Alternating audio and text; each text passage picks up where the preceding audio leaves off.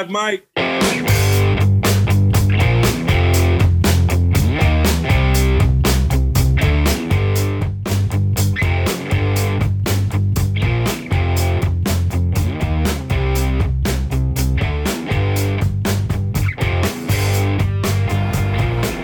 Pittsburgh Steelers fans, it is time once again for another edition of the Live Mike podcast. My name is Michael Beck, your deputy editor of BehindTheSteelCurtain.com, and we're bringing it to you again this week, looking at the things the Pittsburgh Steelers cannot do this offseason. Things, in my opinion, they must avoid doing in order to become a better team, not only this year, but moving into the future.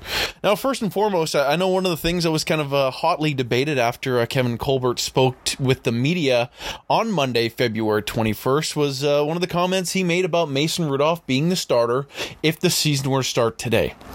First and foremost, people, if the season started today, he would be the only quarterback currently under contract. So, of course, he would be the starter. So just relax, R-E-L-A-X, relax.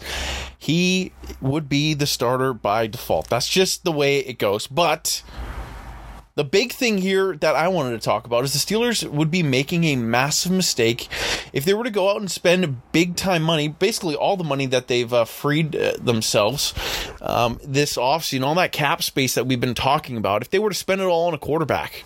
To me, that's the one thing they can't do this offseason. Sure, if someone in the draft they truly believe is that franchise guy, that guy that's going to step in and do what Ben Roethlisberger did back in 2004 for this team, I understand it. I support the move. If they believe that quarterback is the next guy, then yeah, you go ahead and draft them. But then again, that rookie contract with the 20th slot, they'll only be making about $2 million per year. That cap hit is like less than 2% of the total salary cap that the Steelers would have to operate with this year, and that number's just going to continue to grow, like the charts have estimated say they will as the years go by here. So if it comes to the draft, yeah, that's fine. Trading for an Aaron Rodgers, like right now with this team ditching multiple first-round picks for Rodgers or Russell Wilson, sinking all that salary cap, they'd still have the same problems they did in 2021. They still have the bad offensive line. Like, would they be able to bring back a Trey Turner? Would they be able to bring back Chuks Okorafor, Juju Smith-Schuster, James Washington? It'd be a worse offense. You'd have a better quarterback, sure, but whoever that person is would be under duress the entire game. What the Steelers need to do is go out there, fix the rest of the offense before worrying about a quarterback. And when the time is right, you make that trade up in the draft or what have you to find that player. You make the move then. But right now, for the team that has its flaws and its issues, you have to correct that first. Now, one of the big things I think that needs to be said about the quarterback position as well is you can't just go out and spend money on guys that's like a middle 8, middle 16 quarterback. The only guys that I'd spend legitimate money on right now in the quarterback market is those top 8 guys, the guys that can legitimately win you a Super Bowl. Your Patrick Mahomes, obviously your Matthew Stafford, who just got the job done, Justin Herbert. That's the level of player. If they're not in that stratosphere right now, I'm not giving them that level of cash, because those deals can sink your team, and they will sink your team until all of those dollars come up off the books. And you're not signing a player on a $40 million per contract to a 1-year deal. That's not how it works. These GMs want to spread that cash out. So you're going to be sinking yourself for close to 10 years. For a player that's not pushing the needle, not pushing you towards a Super Bowl. So what is the point exactly in spending that cash in that position in a spot that's not truly pushing the needle? So for me, the biggest thing, the absolute key to this offseason is not overspending for a quarterback and not relying on someone who's a $10 million or less quarterback to be enough to push the needle for a Super Bowl. What the Steelers need to do is build a great roster and then try to hit it big in the draft. That's what it comes down to. And really, the way I'm talking here, I'm not even talking about this year's draft. This is a future move. Just think about the teams that have recently added a quarterback, and that's kind of what pushed them over the hump. The Tampa Bay Buccaneers 2 years ago, they make the move for Tom Brady. Yeah, sure, he's older, but their roster was loaded, ready to win a championship, and that's exactly what they did. Look at the Los Angeles Rams this year. They had Jared Goff playing for them, setting them back for a mid-$30 million cap hit. Again, that's another player that is holding a team back. They make the move for Stafford, give him talent for the first time in his career, and he's a Super Bowl champion. You have to build the roster first. Having a bad team and a good quarterback, it doesn't matter. That player is not going to hit their potential. They're not going to help you win. And Matt Stafford's the perfect example of that. Look at what he had in Detroit over his entire tenure. Sure, he had Calvin Johnson for a stretch of that, but that was it. Who was his next best weapon over that time? I remember Javid Best and Eric Ebron, who wasn't even good for the Detroit Lions. He didn't hit his stride until he started playing for the Indianapolis Colts. There just wasn't that talent around him in Detroit, and you saw what happened. Building your team first and then adding the quarterback is the true key here. Now, a team that had built the talent, but then kind of flubbed it from there. Look at the Cleveland Browns. They're a team that, quote-unquote, won the offseason like the last 5 years in a row, but they draft the wrong guy at quarterback, and look what happens. What you have to do is build the roster and then find the right quarterback. And if you don't believe that guy is, don't be afraid to move on quickly. There's nothing wrong with cycling through quarterbacks, and I'll use the Arizona Cardinals, for example. They took Josh Rosen 10th overall, I believe it was. The year following, they were the worst team in football, first overall draft pick. They take another quarterback in Kyler Murray. Sure, there's some issues there now, but still, Murray offered more at that quarterback spot than Rosen ever came close to. So the overarching theme here is do not waste your top picks, your top dollar at the position until your team is ready to do so. And really, the Steelers themselves are a great example of this. Just think of the team the Steelers had in 2004 when they drafted Ben Roethlisberger. How many future Hall of Famers, how many absolute studs were on that roster, like Alan Faneca and James Harrison, who was coming into his own, and Joey Porter and Troy Polamalu and Ike Taylor and Brett Kiesel and Aaron Smith. And you can go on with this team, like Hines Ward and Jerome Bettis. Like, this team was loaded to the gills with talent. And then they added the quarterback, and they're instantly a 15-1 team. They lose in the AFC title. Year after, they win the Super Bowl. That's the ideal situation you want to have your quarterback step into. So we'll see how that all kind of plays out with the Steelers here. But one of the things that I will 100% preach until I go blue in the face here this offseason is don't waste cash on a quarterback that's not going to win you a title. Moving forward past the quarterback spot, because I know that's going to be a topic of conversation that's going to be brought up plenty this offseason, but moving past that, one of the other things I want the Steelers to be able to do and actually physically do for once, because they have the money and they're kind of lacking that leadership, especially in offense, is not be afraid to spend money on talented players. One of the things Kevin Colbert said when he was talking to the media once again was he wished he signed another cost-effective offensive lineman in the offseason. That's great and all, but cost-effective and talented are two very different things.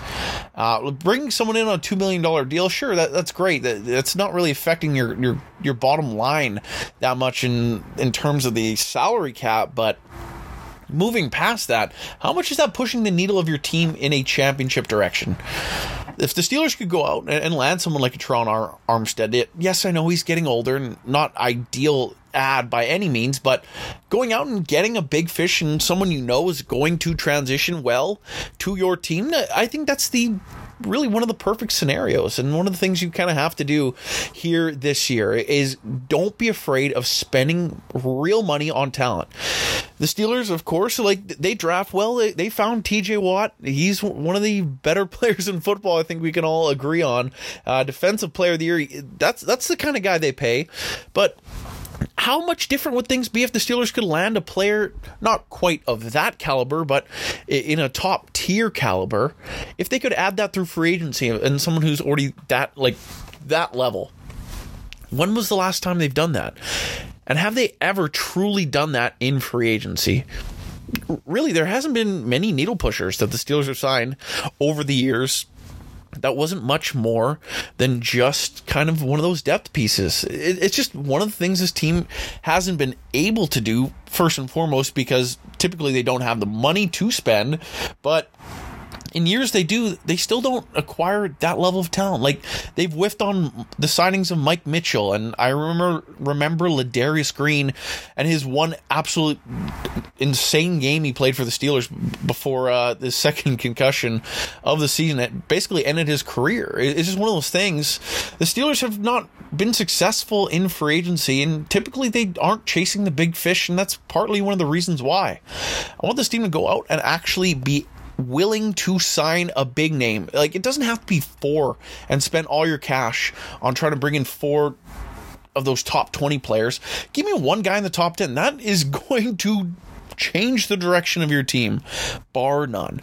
And if you can find someone that's still in their 20s doing that, yeah, that is a W of a signing. And that's something I want to see the Steelers be bold enough to do this year and actually make their team for the better. So hopefully that is exactly something they will be able to do. Now, I want you all to hang tight. We'll be back with more live mic action in the second half of the show and breaking down more things the Steelers need to be able to do this year. And we'll be back with that in just a moment. So hang tight, and we'll be back with the second half of our show in just a moment.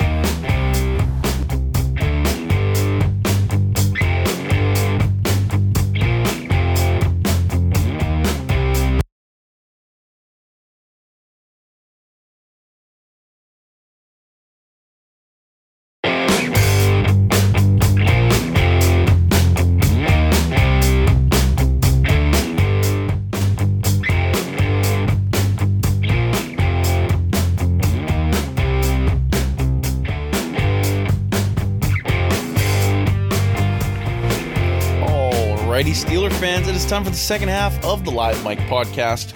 As usual, if you enjoy the content you get here today and you enjoy my takes, you can always expand that conversation with me over on Twitter at MichaelBeck56. I try to respond to as many of you, I should say, as I can. But with anything, there'll always be some extra and great Steelers content, more thoughts over on the Bird app. So you can go ahead and once again follow me on Twitter at MichaelBeck56. And while you're there, follow at BT Steel Curtain for every Behind the Steel Curtain story, podcast, article, and more thoughts over on that page there as well. Now, getting back into the theme of today's show, and it's kind of originally started as the things the Steelers have to avoid, but it's also kind of a mix of the things the Steelers have to do. And there is so many things the Steelers have to do this year, but looking at the draft specifically, one of the things they can't do, to me, in this draft, a weak draft, is to draft players based on positions of need. Because, like I said, this is not a strong draft. This is one that's kind of along the lines of, I want to say that 2016 draft. A little bit before that, 2014, the Jarvis Jones draft. If you remember that year, it was like the guys at the top of the list were Eric Fisher and Luke Jokel, and the pass rusher out of Oregon that was one of the Dion Jordan. That was his name, Dion Jordan, who ended up being like not much. You look at the first round of that draft, and that was one that was considered a weaker draft, and a year quarterback wasn't taken in the first round at all. And to me, it's comparable to that. It is comparable to that to a T. There are still teams that hit, though. Look at the Houston Texans. They landed DeAndre Hopkins in that first round. Sure, the Texans are a dumpster fire and had to trade him away years later, but they still had one of the best receivers in football for a number of seasons. To me, if a player is better and you still have talent at that position in a weak draft, I think you have to pull the trigger. If the Steelers took a wide receiver with their first round pick, would I love it? Not really, but there's good potential that receiver could be better than the next 30 picks after that. So really, one of the things the Steelers have to do here is each and every pick draft based on who the best player available is. And that's one of the harder things to say, especially when you're a QB needy team. But you look at some of these mock drafts, and one of the reasons why I love Tyler Linderbaum so much is he's kind of a consensus, someone who should be a top 10 pick, but considering he's an interior offensive lineman, and the needs of other teams ahead of the Steelers, he might make it there. You have to make that pick. You have to pull the trigger there. Like when it comes to receivers or edge rushers, I know those aren't positions that you necessarily want this team to draft. It doesn't make a lot of sense. But if they were to do that, if they made a move along those lines and they actually hit on the picks, then I have no problem with it. Just draft based on who the best player on the board is. Try to avoid the best you can taking guys who are just positional fits, because generally in a draft class that's kind of weak like this one at pretty much every position, there's going to be a number of whiffs and busts in the first round, and there's going to be plenty of players that are simply just provide nothing to their team. Find the guy that's actually going to help you moving forward. Don't be afraid of that. And once again, the Steelers, with the amount of holes they have, you're going to fill something if you're able to draft someone of talent. And that's one of the things we have to look at this year in this draft class. Now, one of the other things I want the Steelers to kind of avoid doing this year, and something they did this past season, is the void year deal. They signed a number of players to voided contracts: Juju Smith-Schuster and Ben Roethlisberger and Eric Ebron. Those all told, all that money is on the books now. It was believed that Trey Turner's deal had void years on it, and Melvin Ingram, whose contract was traded but still has implications on the Steelers cap situation. I don't want them pushing more money into the future. And one of the ways the Steelers could look at this season, they could bite the bullet on a lot of their bad contracts, not restructure anyone, not sign anyone to void deals, and have a ton of cap next year.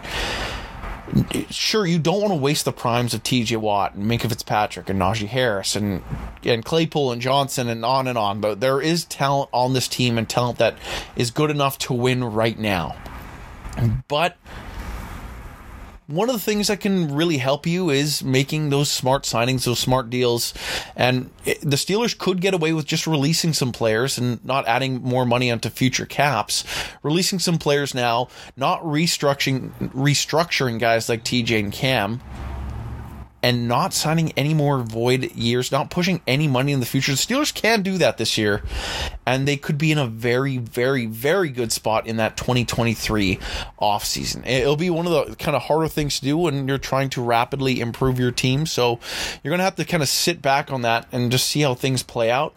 But it's one of the tools the Steelers kind of have at their disposal in this offseason, and it'll be one of the things that I'm going to keep an eye on as we move forward. Another draft thought that I don't think the Steelers can afford to do is trade up. Like I mentioned before, it's a weak draft class, and trading up for a quarterback in a class that's already kind of looked at as a porous QB draft class.